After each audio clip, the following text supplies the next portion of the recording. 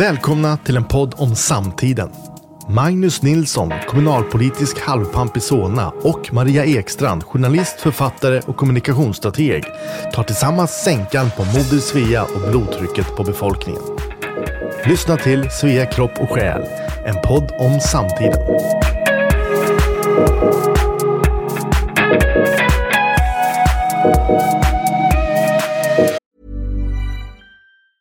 Hey, it's Ryan Reynolds, and I'm here with Keith, co-star of my upcoming film, If, only in theaters May 17th. Do you want to tell people the big news? All right, I'll do it. Sign up now and you'll get unlimited for $15 a month and 6 months of Paramount Plus Essential Plan on us. Mintmobile.com/switch. Upfront payment of $45 equivalent to $15 per month. Unlimited over 40 gigabytes per month. Face lower speeds. Videos at 480p. Active Mint customers by 531.24 get 6 months of Paramount Plus Essential Plan. Auto renews after 6 months. Offer ends May 31st, 2024. Separate Paramount Plus registration required. Terms and conditions apply if rated PG.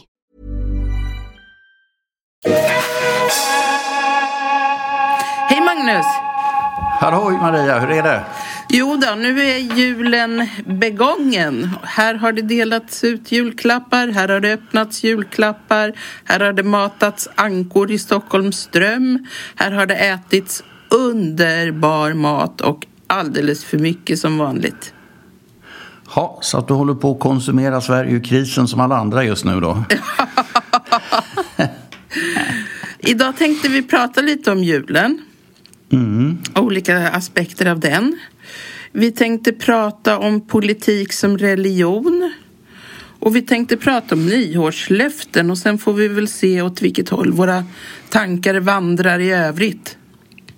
Ja, det finns ju mycket spännande faktiskt som ändå har hänt hela tiden nu. Och många spännande saker inför det nya året. Varför ger vi nyårslöften till exempel? Jag tror att det har att göra också med så att säga en av våra kvarvarande religiösa föreställningar. Om vad då? Varför vi ger nyårslöften? Ja. Ger du nyårslöften? Det händer, men inte varje år. Och så har jag börjat begränsa mig i takt med ålder och erfarenhet och viss vishet som har uppstått på vägen. Det vill säga, jag sätter inte 20 nyårslöften och tror att jag ska klara dem, utan jag sätter ett. Och så har jag lärt mig också att det måste vara realistiskt. Ja, det tror jag är en av de viktigaste sakerna, att sätta ett löfte som är väldigt sparsmakat. Ja, alltså om jag skulle lova mig själv att gå ner 20 kilo i vikt genom att gå till gymmet varje dag, då skulle det inte ens hålla en dag. Nej, alltså den typen av nyårslöften, det är ju helt enkelt en sorts mental och verbal ångestdämpning liksom. Man sätter upp fantastiska framtidsprojekt för att känna sig lite bättre ett tag så att säga, och sen så får man en baksmälla när man upptäcker att de inte gick att förverkliga, så det är ju definitivt inte bra. Ja, det är nog faktiskt sämre att ge sig själv en massa löften som man sen omedelbart bryter. Det blir ju liksom ett misslyckande, och det är inget bra. Man ska ju lyckas, man ska inte misslyckas. Jag tror att ett fel vi gör när det gäller nyårslöften och alla typer utav, alltså den typen utav föresatser om att leva ett bättre liv. Jag tror att man börjar i fel ände. Man skulle börja med att göra en ordentlig, så att säga, inventering utav vad man gör och vad man gör för fel eller vad man inte är nöjd med. Positivt tänkande skulle jag säga i väldigt många fall är överskattat. Därför att det gäller att identifiera vad är det jag gör som inte funkar, som är destruktivt, som leder mig på fel vägar och drar energi. Och sen så när man har tittat över det kan man kanske säga att de här 2 grejerna ska i alla fall sluta med. Någon slags bikt liksom? Ja, jag tror att bikten fyller en funktion. Jag tror att det är en av de bra sakerna med katolska kyrkan är att människor faktiskt biktar sig. Mm. Nej, alltså vad jag började med för sig 15 år sedan, det var att göra lite mera årsplanering både för ett och för flera år. Och då tycker jag egentligen att augusti är en bättre månad för det. För då har liksom sommaren och semestern varit. Man är i förhoppningsvis hygglig form. Man har fått lite sol, lite färg på kroppen och på näsan. Och man är pigg liksom. Och att då sätta sig och titta på hur ska hösten, hur ska vintern, hur ska våren bli, är för mig i alla fall en bättre period än att på nyårsafton försöka haspla ur mig någonting. Men sen också att vara långsiktigare kanske än ett år. Alltså man kan dels det, vad ska hända nu det här halvåret första och så vad ska hända det andra. Men om jag vill bli författarinna och skriva en roman, hur lång tid tar det? I mitt fall med min 3:e roman som ännu är opublicerad så har det tagit ett decennium snart. Och bokeländet måste skrivas om en gång till. Men ändå att man tittar framåt. Om jag är färdig då så kan den ges ut då. Och så säljer den då. Och sen kommer det pengar då. Då är vi liksom uppe i 4 år ungefär. Det finns ju andra sådana där långsiktiga saker som man kan titta över också. Alltså om jag vill att det ska hända i en framtid, vad behöver jag göra nu för att det verkligen ska liksom hända då? Ja, där tror du verkligen att du har en poäng. Alltså jag skulle tro att vi är evolutionärt inställda för att hantera en vecka, kanske några veckor eller någonting sånt där. Det är den tid som är aktuell för överlevnad evolutionärt för oss. Och det gör att vi glömmer bort att många saker som vi vill uppnå tar flera år. I många fall när det gäller skolgång och högre utbildning och så vidare så ligger det ju i systemet så att säga att vi är tvungna att plugga 4 år. Planeringen finns där, men varför gör vi inte 4-5 årsplaner kring mycket annat vi vill uppnå i våra liv? Ja, man kan säga att jag känner mig gammal, men jag är 61, men jag har ju 2 decennier kvar kanske som pigg och aktiv människa om jag har tur. Så att det här att inte göra en 5 eller 10 års planering bara för att man är över 50, det är dumt. En annan sak varför nyårslöften är dåligt, det är för att för det första så är det ju så att man säger, nyår, nytt år, nu drar vi igång. Men sen kommer ju den här 13-helgen eller vad det är. Så att det är på något sätt, man är som en sprinter eller startpistolen smäller och man sticker iväg och sen så har det blivit, någon har tjuvstartat. Så att efter 7 meter måste man stanna upp och gå tillbaka. Ja. Så att 13-helgen ställer till problem. Dessutom så är det ju så att det är ju inte så att jul, jag menar vi är i mellandagarna nu, det är ju inte så att jul i allmänhet är en tid då vi vilar upp oss och njuter av livet och tar det lugnt, utan det är ju stress och det är åkande hit och dit och man överäter och för många kan det nog vara så att säga ångest som har att göra med ekonomi och konsumtion och sådana saker, därför att det finns en press också att man ska köpa julklappar och lägga ut mycket pengar. Och det gör att när man väl har satt upp alla de här tjusiga nyårslöften och ska dra igång, då är man rätt slut faktiskt. Ja, det är det jag menar. Det är därför augusti inför skolstart är mycket, mycket bättre. Även om man inte själv har liksom skolbarn eller de har vuxit över den åldern, så är det liksom samhället shapar upp igen. Alla går igång. Ja. Saker liksom, det är en bättre nystart än nyårsafton där man är, jag menar, och precis som du säger, 13-helgen, då är det ju dags för nästa magplask rakt ner i Janssons frestelsen. Ja. Ja, apropå Janssons frestelse så har jag ätit, min pappa som dog för ett par år sedan, var väldigt duktig på att laga mat, otroligt duktig. Han bodde i Indien i 20 år ungefär, så någon jul när jag var och hälsade på honom så serverade pappa en fantastisk Janssons frestelse och jag frågade hur har du lyckats med det här? Jo, då hade han hittat någon fisk i Indien som i konsistens och form påminner om det som sen blir ansjovis. Och så hade han släpat med sig ansjoviskryddor från Sverige och potatis fanns det ju. Grädde fick han lösa genom att gå till något bättre hotell med mycket västerländska gäster, för det är liksom inte något som finns naturligt i Indien i små butiker och så. Och sen så lyckades han peta ihop en Janssons frestelse som smakade precis som hemma. Ja, det är en prestation. Indien är inte lätt när det gäller mat. Det var ju länge sedan jag var där, men det är ju sällan man hittar någonting västerländskt som man inte blir besviken på. Det är bättre att käka det indiska käket som är fantastiskt. Ja, bilpurri. Jag älskar bilpurri. Har du ätit det någon gång? Nej, vad är det för någonting? Det är street food. Det är liksom som puffat ris. Om du tänker dig sådana där puffade grejer som ungar kan ha som frukostflingor. Och det, men det vet jag precis. Ja, och det är gott. smaksatt då med lime och med massa het chili. Och, alltså bilpurri är så gott så det är löjligt. Nej, nästan all indisk mat är väldigt gott. Ja, och mycket get äter man ju också. Ja, fast när jag var i Indien, men som sagt det är ju en biologisk tidsålder sedan då. I början så fick jag väl för mig att jag skulle liksom välja kötträtter, men sen så var jag på någon sån här marknad där de stackars getterna och fåren och vad det var låg där uppfläkta och kryllade utav flugor och grejer i värmen, och då sa jag att nej, jag ska inte äta kött så länge jag är i Indien faktiskt. Så du kör vegetariskt? Ja, när jag var i Indien körde definitivt därför att deras kötthantering och allting var ju vidrigt. Men som sagt, det här jag var ju 23-24 år bara, så att det är ju jättelänge sedan, i 80-tal. Men jag har förmodligen stålmage. För jag äter street food var jag än kommer. Indien, Egypten, det spelar liksom ingen roll.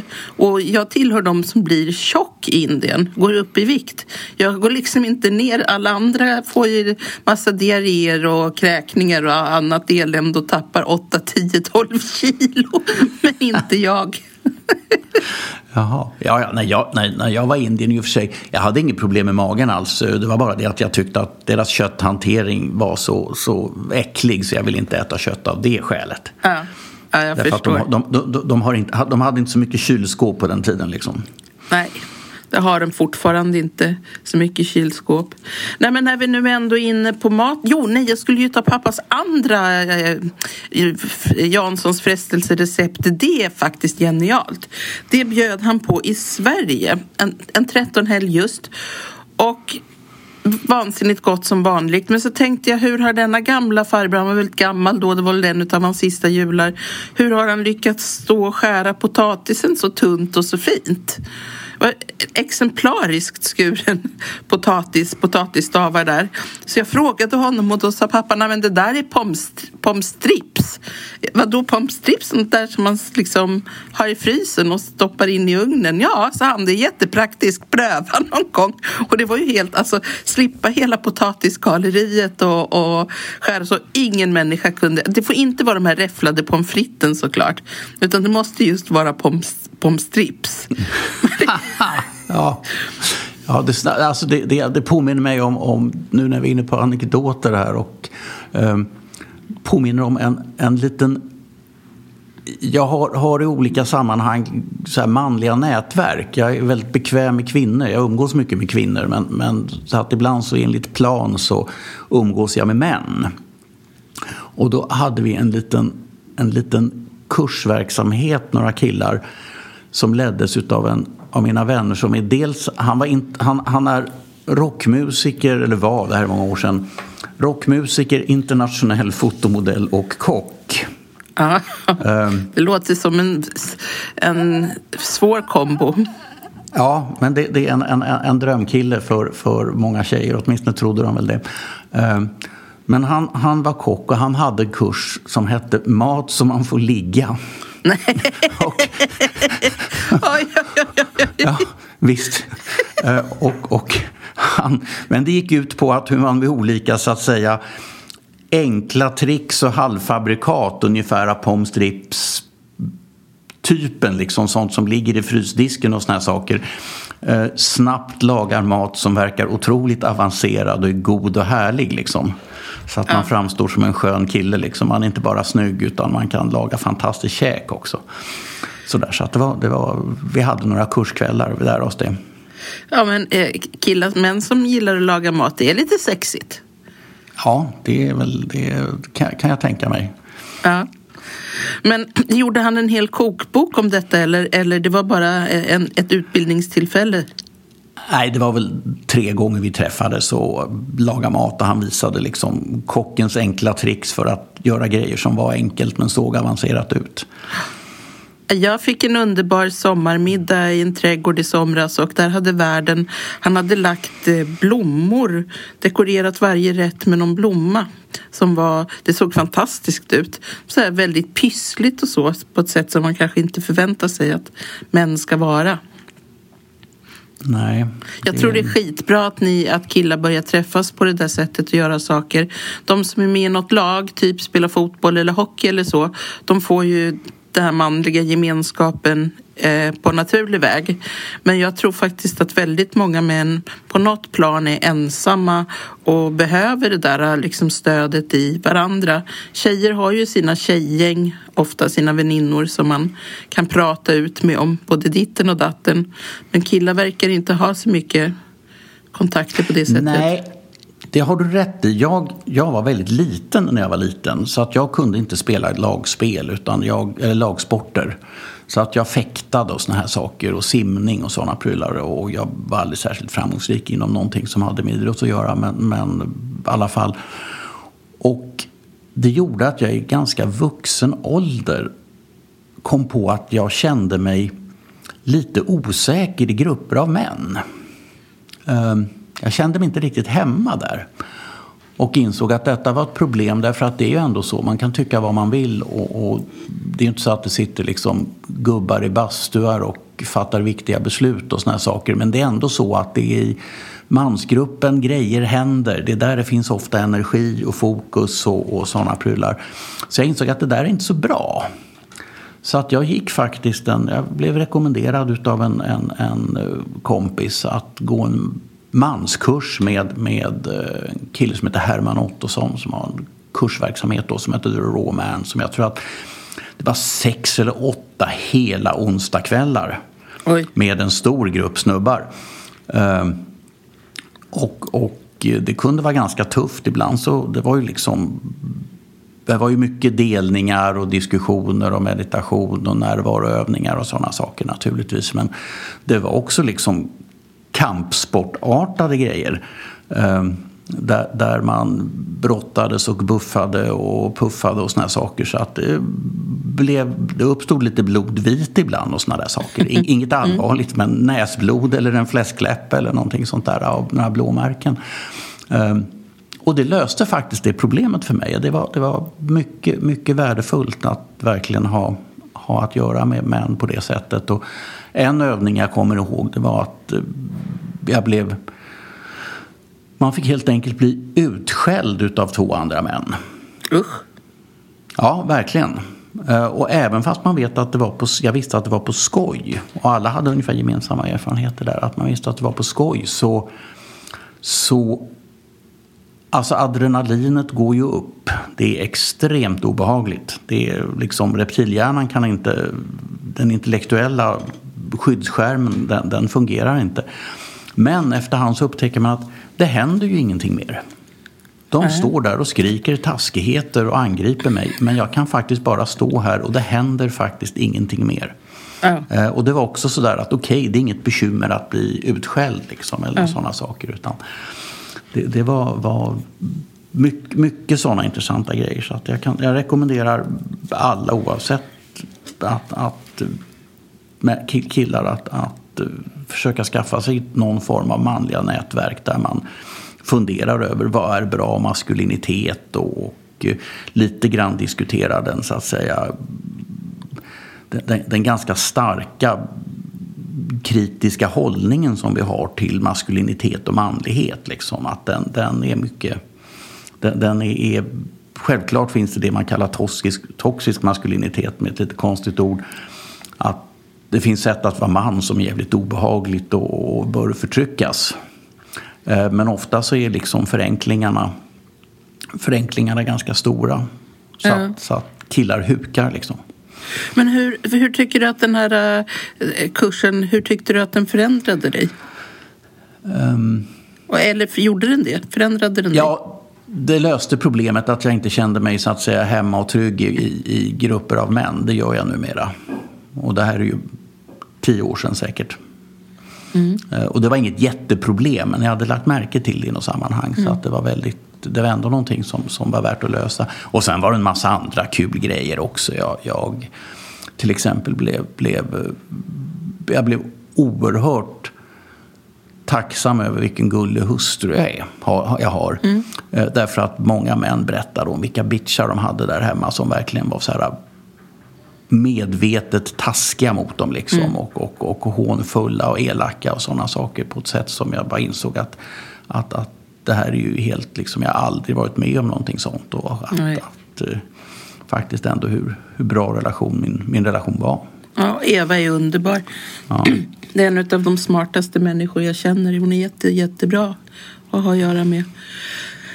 Nej, men det finns ju många sådana här övningar inom dramapedagogiken och vad man nu kallar det för. Det finns till exempel en övning när man skickar ut 2 personer ur rummet och så sitter resten kvar, och så får de då instruktioner att den som sätter sig på den stolen ska ni behandla som om den personen har hög status, och den som sätter sig på den stolen ska ha låg status. Och då kvittar alltså var de 2 deltagarna sätter sig när de sen så småningom kallas in. De kan välja vilka stolar som helst, men ena platsen är vikt åt låg status och en åt hög status. Och det där är ju förfärligt att behöva vara med om. Alltså när man inte förstår, den som blir behandlad med respekt och som den hade hög status, ja, men man ser ju hur den växer och liksom flinar upp sig och ser allmänt lycklig ut, medan den som blir avfärdad och åthutad och ignorerad bara sjunker ihop. Och det har ju hänt vid den typen av övningar att folk har börjat gråta och sånt där. Det är en otroligt stark övning. Man ska verkligen veta vad man gör om man drar igång någonting sånt. Men det där är ju också det klassiska härskartekniker. Nu har ju liksom personalmatsalar där alla reser sig om någon kommer och sätter sig vid samma bord som man tycker är misshaglig. Det är otroligt stark signal och ren mobbning, men det kan vara bra att träna på det, och det kan vara bra att se också att ja, men det är okej, jag blir utskälld, men sen händer det faktiskt inget mer. Ja, alltså jag håller med. Alltså, det här att folk reser sig och går när någon kommer, det är ju ren mobbing. Men alla de här, så att säga, beteendena som gör att vi ändå inrättar oss i statushierarkier, de är ju omärkliga och omedvetna. Vi tänker inte ens på dem, så att säga. Men de ska göra lite reklam för en av mina kompisar, en kille som heter Carl-Johan Rebinder, som bland annat kör kurser i improvisationsteater. Och får ni chans att gå kurs i improvisationsteater, speciellt för Carl-Johan Rebinder, så alltså det är ju 2-3 dagar utav att man garvar hela tiden. Men där är en mycket viktig del utav, så att säga, det man tränar på är hur uttrycker man hög status, hur uttrycker man låg status. Därför att det mest spännande som kan hända på en scen, det är statusförändringar. Mobboffret plötsligt tar kommandot, eller mobbaren plötsligt sätts på plats och blir underordnad och sådana saker. Det är otroligt dramatiskt och sånt som vi inte ens märker oftast att det händer. Men då gäller det att kunna spela hög status och låg status, och kan man göra det så kan man också spela i verkligheten, så att säga, att kunna gå in och dominera andra män genom att gå in och lägga armen om dem så här liksom, och tala allvar eller vad det nu kan vara, så att säga.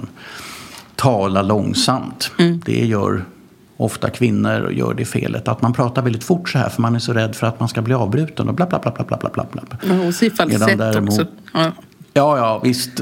Och det kanske man blir medan kungen talar långsamt. Kungen gör långa pauser därför att ingen vågar avbryta kungen. Men det är också så att man får status av att tala som en kung. Och det kan man göra, jag som är politiker i kommunfullmäktige. Man kan ställa sig i talarstolen och göra en väldigt lång paus. Man kan ju börja säga oppositionen. Oppositionen. Och sen får tiden gå bara, va? Ja. Därför att du har ju dina 3 minuter i talarstolen. Ingen kan avbryta dig. Så att där kan du verkligen göra alla de här tricksen. Att låta tiden gå. Att göra såna här olika ljud. Som alltså fylla ut rummet med att liksom liksom en högstatusmänniska, han fyller på det där. Leif GW Persson liksom sådär, han sitter där och morrar och suckar och fyller rummet med sig själv. Det är ett högstatusbeteende, man kan garva åt honom, men samtidigt så är det så att han håller ju kommandot där. Ja. Han håller spacet. Det har han.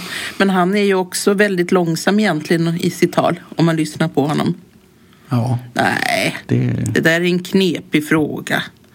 Liksom, han är ju... Men det där med status, vilka signaler är det mer vi kan ge? En högstatusperson tar plats. Han breder ut sig, han ställer sig mitt i rummet. En högstatusperson håller huvudet stilla. Det är också kungen så att säga. Han står där bara med liksom... tittar sig omkring med avmätt blick liksom och sådana saker. Medan betjänten är den underordnade. Man vickar på huvudet och beter sig lite grann som små barn och hundar för att vara gulliga liksom. Man vickar på huvudet och ler och inställsam och sånt. Och det är klart att för små barn så är det ju viktigt att väcka sympati, för de är utsatta. De måste väcka sympati. Så att en lågstatusmänniska jobbar mycket med att väcka sympati genom leenden och att vicka på huvudet och bete sig underordnat. Liksom. Men samma regler när det gäller status gäller väl inte för män och kvinnor, tänker jag. Om jag skulle gå in och lägga armen om någon, och jag undrar om det, fast i och för sig, före pandemin så jag har en tendens att ta på folk, så att det gör jag nog faktiskt. Så jag lägger armen, en hand på deras överarm eller något och säger hej, hur mår du? Ja, det är definitivt ett dominerande beteende, eller om du ska tala allvar med någon, att gå och ta personen, liksom, lägga handen på axeln. Liksom att verkligen kräva den personens uppmärksamhet. Det är en sak jag måste säga till dig nu liksom, och handen på axeln. Så att säga, det är ett sätt att gå in och dominera, därför att du går in på den personens integritetsavstånd. Just det. Rent, alltså man står för nära fysiskt helt enkelt. Man dominerar personen fysiskt helt enkelt. Så att och sånt där är naturligtvis roligt att lära sig när man på en teaterscen, men går att använda på riktigt. Och framförallt man kan ju också se på personer, vad är det som gör att den här människan verkar underordnad, verkar orolig, ingen tas på allvar, eller vad är det som gör att den här personen verkar dominera sällskapet, människor lyssnar på honom, blir tagna på allvar liksom. Ja. Jag lärde mig någon gång på 90-talet av en kvinna som åkte runt och utbildade andra kvinnor i bland annat det här med status och så. Och hon sa att det är framförallt 2 saker som kvinnor gör. I männens värld så är det låg status att inte ha information. Och därför har vi alla killgissningar. Och vi har män som låter tvärsäkra fast de egentligen inte har någon aning om vad de pratar om. Därför skulle de avslöja att det här är ingenting jag känner till, så avslöjar de också att de har låg status. Medan kvinnor skapar närhet genom att ställa frågor. Hur skulle det vara med en kopp kaffe? Tycker du också att vi ska ta lite rast nu? Vad tror du om vi tar till vänster, eller tror du mer på höger här framme? Och det är liksom ett sätt för kvinnor att komma nära varandra istället för att säga jag vill ha en kopp kaffe så nu stannar jag bilen här. Punkt. Vill du ha en så ta en du också. Men liksom, det här är mitt behov just nu. Så vad kvinnor gör då när de med detta eviga frågande som har ett syfte för dem, men vad de signalerar till män, det är jag har låg status, jag vet ingenting, jag kan inte ens ta beslut om jag vill dricka kaffe eller inte själv på egen hand. Så det där ska man sluta att göra, ställa frågor på det sättet. Och det andra är att kvinnor är dåliga på att vårda sina Porschar i den mån de överhuvudtaget har så fina bilar. Men alltså sina statussymboler. Det finns liksom exempel på kvinnliga chefer som tar minsta rummet på arbetsplatsen därför att sekreteraren har så himla många pärmar och det är bättre att sekreteraren får plats med alla sina pärmar och så att det är praktiskt på något vis. Men det skulle en man aldrig göra. Så det ska kvinnor också sluta med att göra. Det är bara att ta bästa parkeringsplatsen, största rummet, liksom stå på det sättet. Ja, definitivt. Om man nu tycker att det är värt det också. Jag har åtminstone 2 tjejkompisar nu som är min ålder, de är lite drygt 60. som har blivit erbjudna chefspositioner som de har tackat nej till, för de säger att det är mycket mer av jobb och ansvar, nettoeffekten blir bara några tusenlappar i månaden och jag tjänar fortfarande bra med pengar och jag har barn och jag har barnbarn och jag har en massa andra saker jag vill göra av mitt liv, så att jag tänker helt enkelt inte ta den här högre positionen, därför att, och de gör en väldigt strikt rationellt kalkyl faktiskt. Och det skulle ju heller en man aldrig någonsin göra. Nej.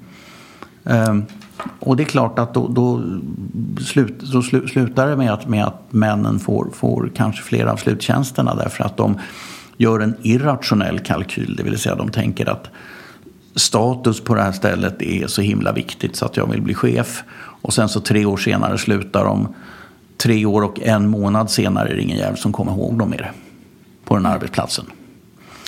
Så att det är förmodligen kvinnorna som gör den riktiga kalkylen, som agerar rationellt, men männen förefaller så att säga belönas enligt våran standard i samhället, nämligen lite högre lön och lite snyggare visitkort liksom.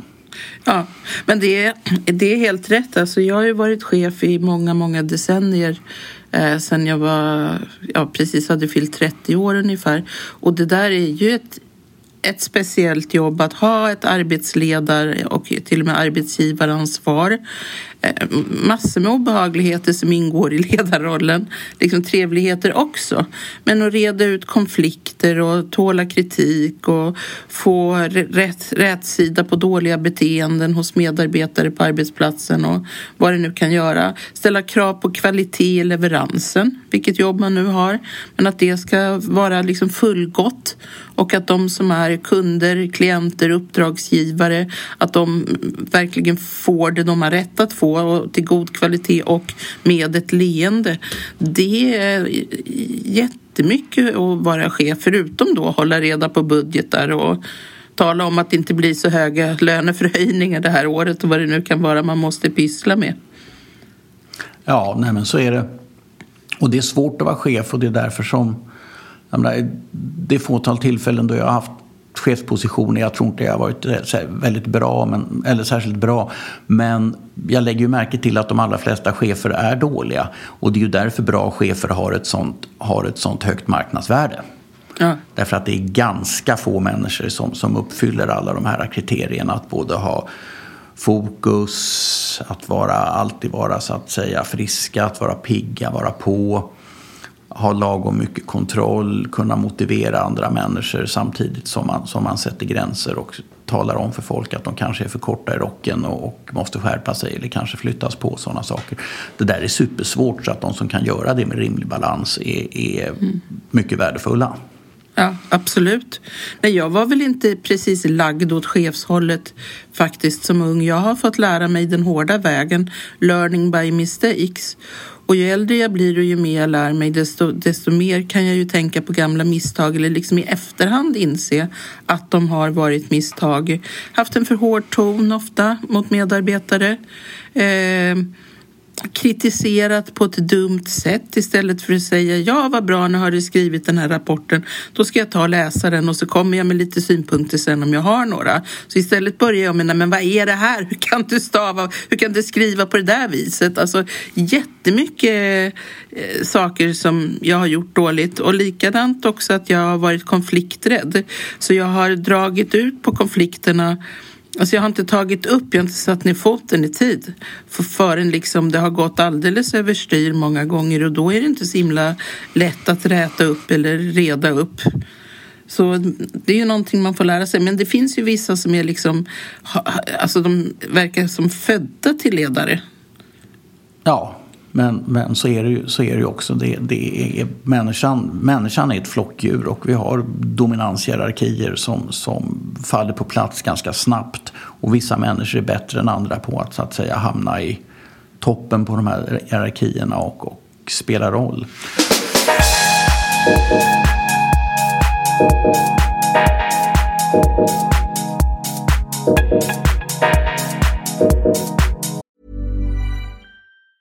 Hey, it's Ryan Reynolds, and I'm here with Keith, co-star of my upcoming film, If, only in theaters May 17th. Do you want to tell people the big news? All right, I'll do it. Sign up now and you'll get unlimited for $15 a month and 6 months of Paramount Plus Essential Plan on us. MintMobile.com/switch. Upfront payment of $45 equivalent to $15 per month. Unlimited over 40 gigabytes per month. Face lower speeds. Videos at 480p. Active Mint customers by 531.24 get 6 months of Paramount Plus Essential Plan. Auto renews after 6 months. Offer ends May 31st, 2024. Separate Paramount Plus registration required. Terms and conditions apply if rated PG. I'm Sandra, and I'm just the professional your small business was looking for. But you didn't hire me because you didn't use LinkedIn Jobs. LinkedIn has professionals you can't find anywhere else, including those who aren't actively looking for a new job, but might be open to the perfect role, like me. In a given month, over 70% of LinkedIn users don't visit other leading job sites. So if you're not looking on LinkedIn, you'll miss out on great candidates like Sandra. Start hiring professionals like a professional. Post your free job on linkedin.com/people today.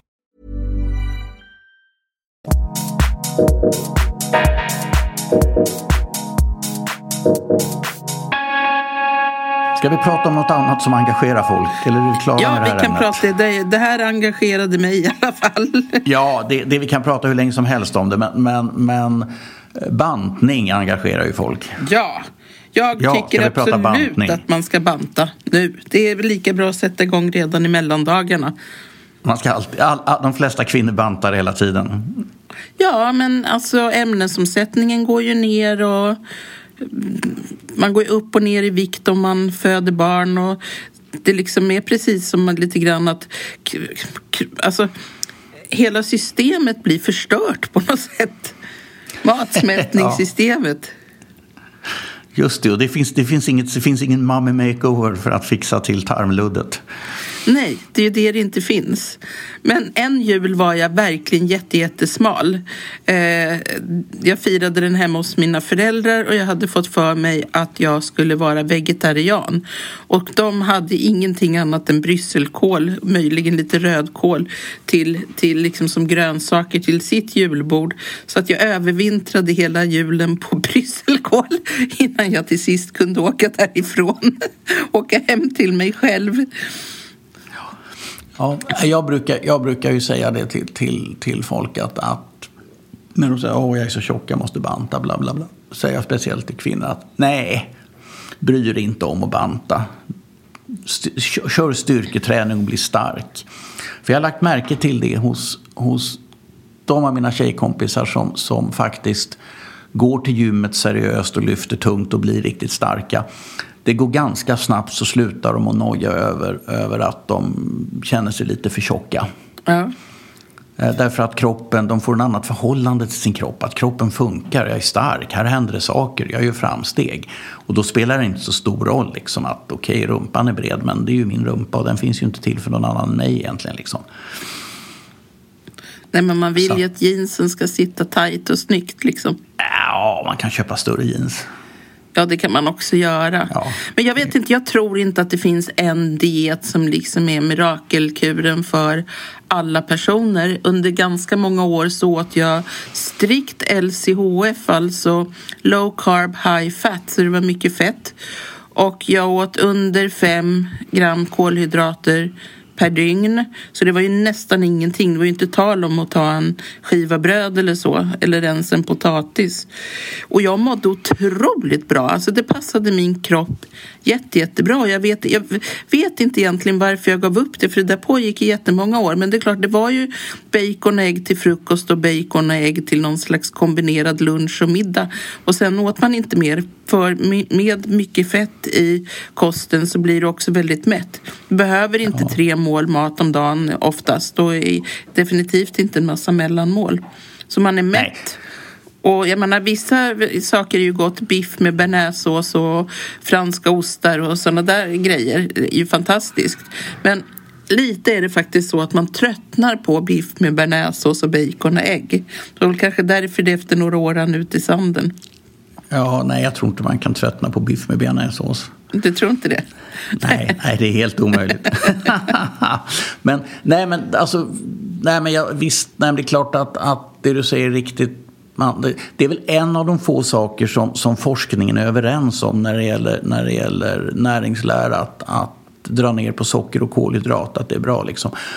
Faktiskt men jag skulle säga om det gäller i vår ålder, om det gäller hälsa och livskvalitet och sådana saker, vad tror du är viktigast för dig? Att öka ditt knäböj från 50 till 70 kilo eller gå ner i 3 nummer i jeansstorlek när det gäller att ha hälsa och liksom ha livskvalitet? Alltså jag vet ju att det är knäböjen. Men jag skulle bli jätteglad om jag gick ner 3 storlekar. Alltså då skulle jag vara lycklig på riktigt. Ja, men det är viktigt. Lycka försvinner, men ett stark knäböj håller man kvar ganska länge.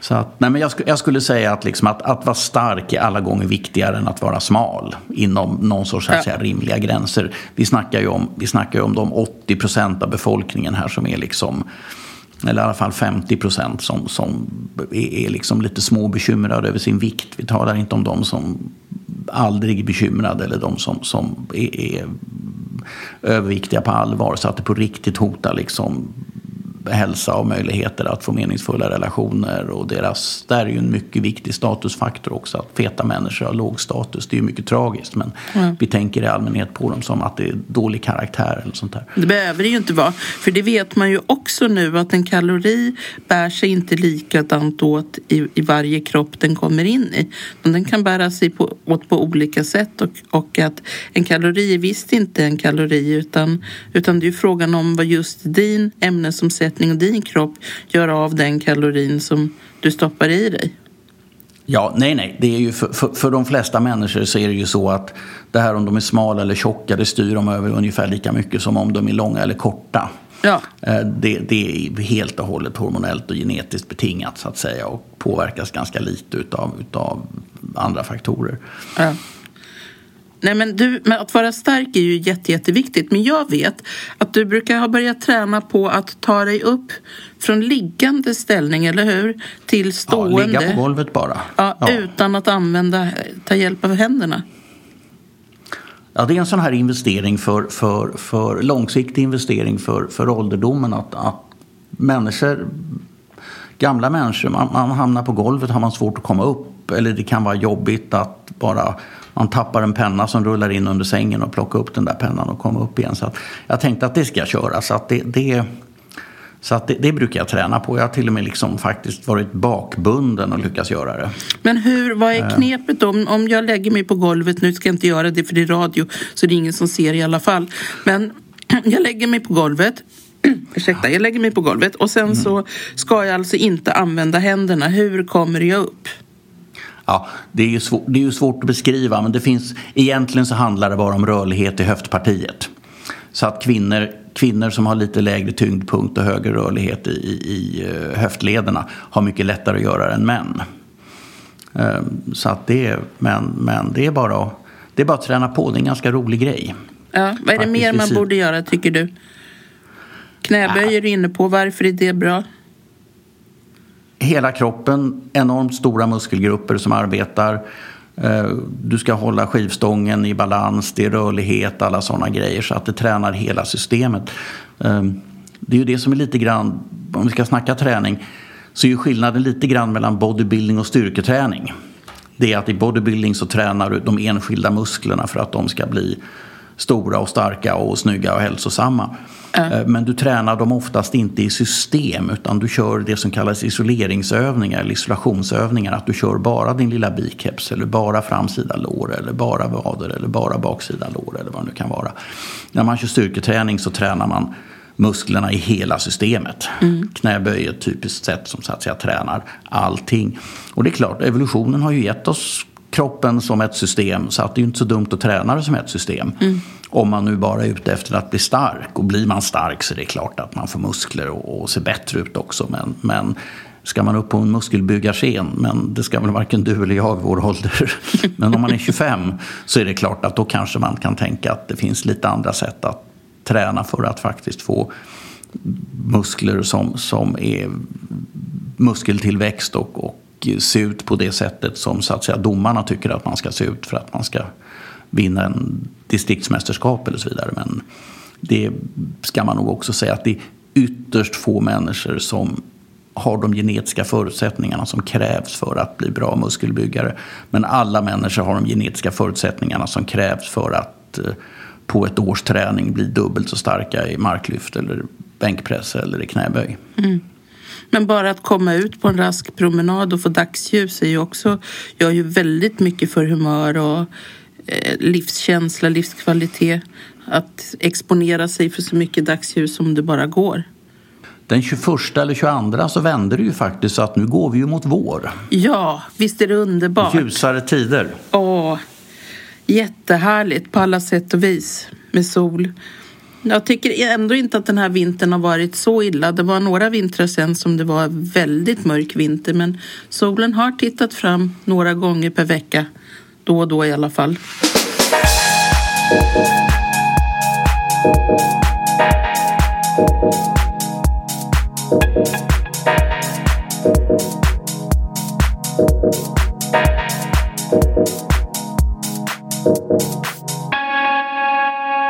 Det har ju varit väldigt mycket skriverier om den nya Sex and the City-serien. Ja, den är underbar. Ja.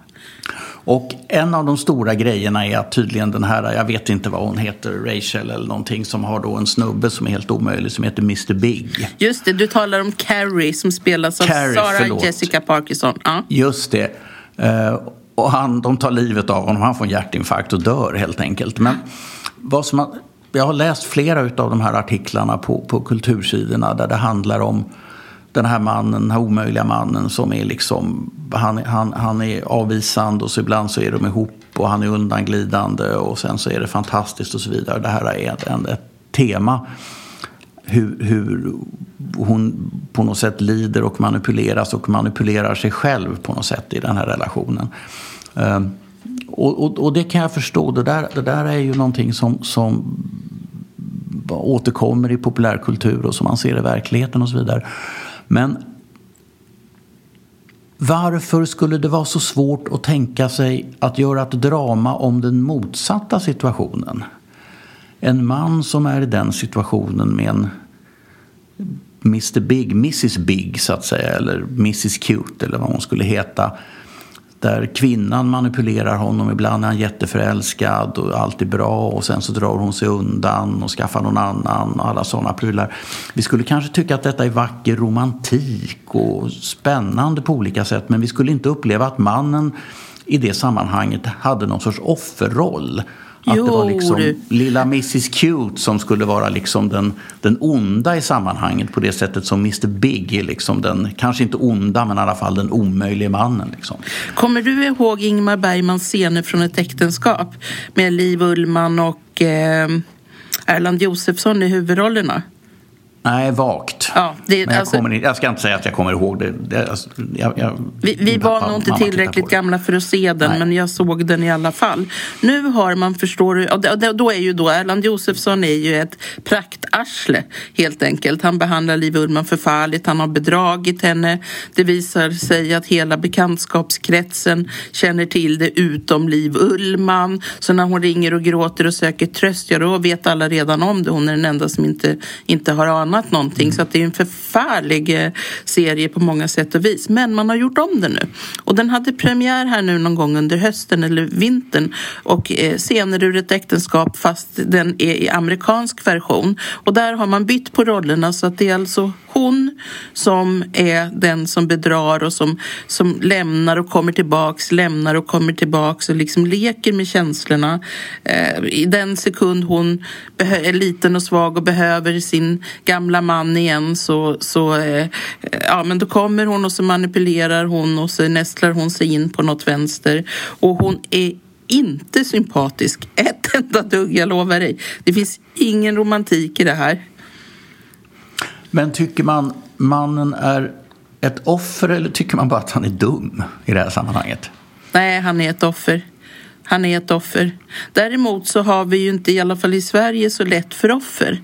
Alltså det är det som är så dumt. Vi har å ena sidan en offertrend där ingen människa som har gjort någonting spelat in en skiva, musik eller skrivit en bok eller ställt sig på en scen och sen ska intervjuas om det här och berätta om sitt jobb. allihopa måste idag, vilken tv-soffa de än hamnar i, så måste de berätta om sin ätstörning eller sin nyligen genomgådda skilsmässa eller någonting annat fullkomligt irrelevant. Och liksom men vi ser också med svaghet, tycker jag, i vår kultur på det här med att vara ett offer. Du kan ju faktiskt vara ett offer utan egen förskyllan, och du kan också ändra dig så småningom. Alltså du var ett offer där och då för vad det nu kan ha varit. Våldtäkt eller vuxenmobbning eller alltså whatever du har råkat ut för. Det är klart du kan vara ett offer i den situationen. Men du behöver inte vara ett offer hela tiden. Och att återerövra sin roll som varandes ett icke-offer, det är ganska svårt, men det går. Och jag tror att det är viktigt att man gör det. Framförallt så tror jag man ska sluta fråga människor om deras förluster och tillkortakommanden hela tiden. Istället faktiskt låta dem berätta sånt som de vill berätta om. Ja, alltså spontant så känner jag ju att det finns en rad. Alltså för det första så det är ju inte så att man inte kan vara offer. Det är inte så att människor inte är offer och förtjänar medlidande och stöd och sådana saker. Utan när vi talar om offer och offerkofta så är det väl ofta så att man hittar på en offerroll eller skaffar sig en ställföreträdande offerroll. Ja. Vi kan ju titta på bara alla, återigen på kultursidor, offentliga och så vidare, alla ofta invandrare som har fått mycket privilegierade positioner i offentligheten och är uppburna och lyssnade på och för det mesta välförtjänt att man har varit intelligent och arbetsam och sådana grejer. Det är ju ingen snack om det. Men där en del utav rollen handlar om att man framställer sig som en del utav människor i utanförskap. Ja. Vilket man då faktiskt inte alls är. Nej, men det där är ju vanligt. Det är vanligt bland kvinnor också att ta på sig offerkoftor, och det är synd om dem på olika sätt och vis och så. Jag tror inte det är bra för någon. Och i synnerhet inte om man inte är ett offer. Men jag skulle vilja liksom att vi hade både lät folk slippa få vara offer hela tiden. Inte hade de förväntningarna att bara för att du råkar ha mörk hy och född på andra sidan jordklotet så är det med automatik synd om dig. Det är det klart det inte är. Och det är klart inte det är synd om dig bara för att du råkar vara kvinna liksom. Så det finns mycket vi har att ta itu med när det gäller våra attityder. Både till varandra och till oss själva. Ja, alltså men jag tycker inte, jag kan ofta så att säga lite slentrianmässigt avfärda människor som att de har virkat och stickat på sina offerkoftor, men det finns ju faktiskt människor som är offer på riktigt. Ja. Men kanske i den allmänna debatten och sådana saker så de flesta som framställer sig som offer är ju ställföreträdande offer, eller så har de råkat ut för någonting som är facts of life för de allra flesta av oss. Ja. Det är svårt att gå igenom att om man lever och är frisk under lång tid så man kommer råka ut för kanske att bli kränkt eller skymfad eller allvarligt sjuk eller sviken eller vad det nu kan vara så att säga. Och det är normaltillståndet för oss. Det kommer hända förr eller senare. Ja, det är också intressant med den här nya Sex and the City-serien som heter And Just Like That. Den går på HBO. Där har ju de här kvinnorna som var unga, heta singlar i New York på 90-talet när serien spelades in. De är ju naturligtvis ett antal decennier äldre nu. Och det syns också. De har också sminkat dem och gjort hår och sådär så att de verkligen ska se övre medelåldern till och med. De ska se ut så. Och det har ju startat också en debatt på kultursidor. Alltså, är det lätt att åldras? Och det har haft en kvinnlig vinkling. Fantastiska människan Ann Heberlein har ju till exempel varit ute och pratat om sitt åldrande. Åsa Linderborg, Aftonbladets förra kulturchef och nu någon slags senior reporter och krönikör, har också skrivit att det inte är så förbaskat lätt att vara kvinna och åldras. Och serien tar upp alla de här aspekterna av det också, av att inte vara ung och het och med och kunna hänga med, inte sätt att uttrycka sig, vad är viktigt, vad är relevant liksom. Jag kan ju märka det när jag pratar med yngre personer att nej men herregud, jag håller på att bli mossig. Alltså, man säger sådana där saker som väldigt gamla ålderdomliga uttryck till exempel som ingen ungdom begriper överhuvudtaget, istället för att säga men chilla Gunilla, för det vet de vad det är. Liksom. Ja, fast tror du att tanter som försöker prata slang är någonting som uppskattas? Jag tror det är nog bättre att tanter och farbröder som vi faktiskt talar som tanter och farbröder. Och inte säger chilla Gunilla. Eller Nej, palla seriöst. Ja. Ja, nej, men det har varit intressant och Sarah Jessica Parker har fått mycket kritik för att hon ser så gammal ut i serien och hon har gått ut i intervjuer och sagt att ursäkta mig, men vad ska jag göra åt att jag åldras? Det är ju liksom ingenting man kan hjälpa. Det här är också mycket, det här, när vi talar om status tidigare så är det ju och det här är ju ett sånt här djävulskontrakt att kvinnors status i hög utsträckning har att göra med ungdom och skönhet. Och då skulle man naturligtvis kanske tänka sig att försöka förändra det. Men det är ju inte så lätt, därför att unga snygga kvinnor, eller snygga kvinnor i alla fall, så länge de är snygga så använder de ju också sin skönhet för att de inte annat så att säga har en statusposition och det den går att använda till. Så att då bibehåller man ju faktiskt så att säga den strukturen där det är ett bekymmer när kvinnor åldras, medan vi män vi får åldras lite som vi vill liksom. Så vad ska vi ge för nyårslöfte nu, om vi ska ge några, tycker du, med detta samtal som vi har haft om åldrande och om kroppsaktivism och Brysselkål och status och kroppsaktivism, status, kan. Vad ser du fram emot med det nya året? Jag vet faktiskt inte riktigt om det låter deppigt så att jag inte ser fram emot någonting.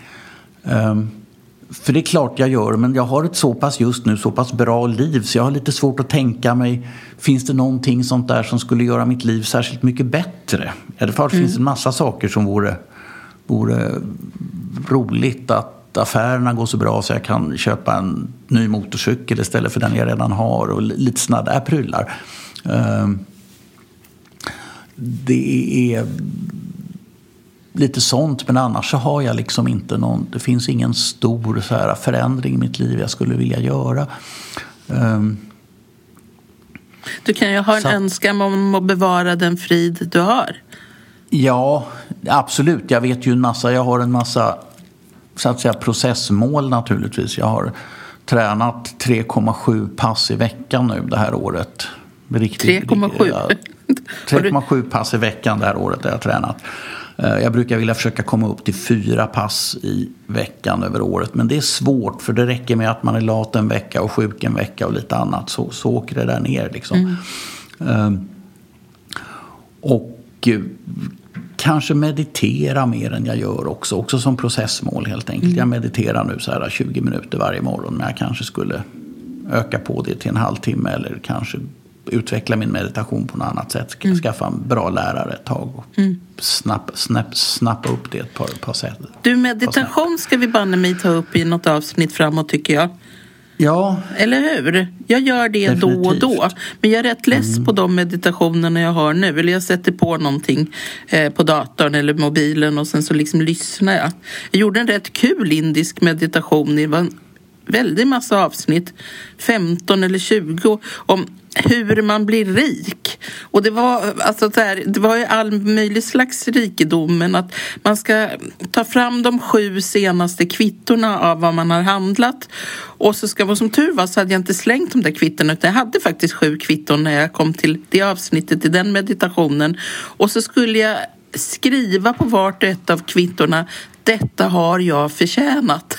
Detta har jag förtjänat. Och jag fick faktiskt en annan inställning till. Jag blev gladare över de saker jag hade köpt än vad jag liksom var innan jag gjorde den där märkliga mystiska kvittoövningen. Men vi låter oss prata lite mer om meditationer. Det är väl en bra ämne att ta upp. framåt. Ja, det måste vi absolut göra. Absolut göra. Då blir det mitt nyårslöfte. Läsa på meditationer. Det är min favoritmeditationslärare är ju en kille som heter Jack Kornfield han är buddhist på riktigt. Jag är ju inte buddhist utan jag använder den tekniken Vipassana som han lär ut och som är någon sorts industristandard. Men han säger en sak som jag tycker är viktig egentligen i alla sammanhang. Han säger take the one seat. Och med det menar han att bestäm dig för en meditationsmetod som du ska använda och sen så efter 5 år kan du utvärdera om du tycker att det verkar bra. Så att man inte varje gång man läser en ny bok eller hör en ny guru eller en ny podd om meditation sätter igång med någonting annat. För han menar att det spelar inte så stor roll kanske vad man gör utan det är själva fördjupningen i tekniken i sig som har ett stort värde.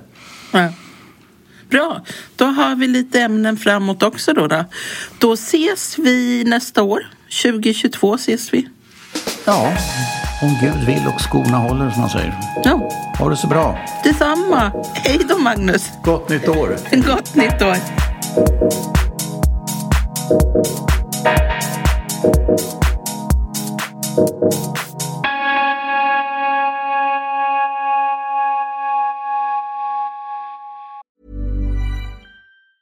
Planning for your next trip?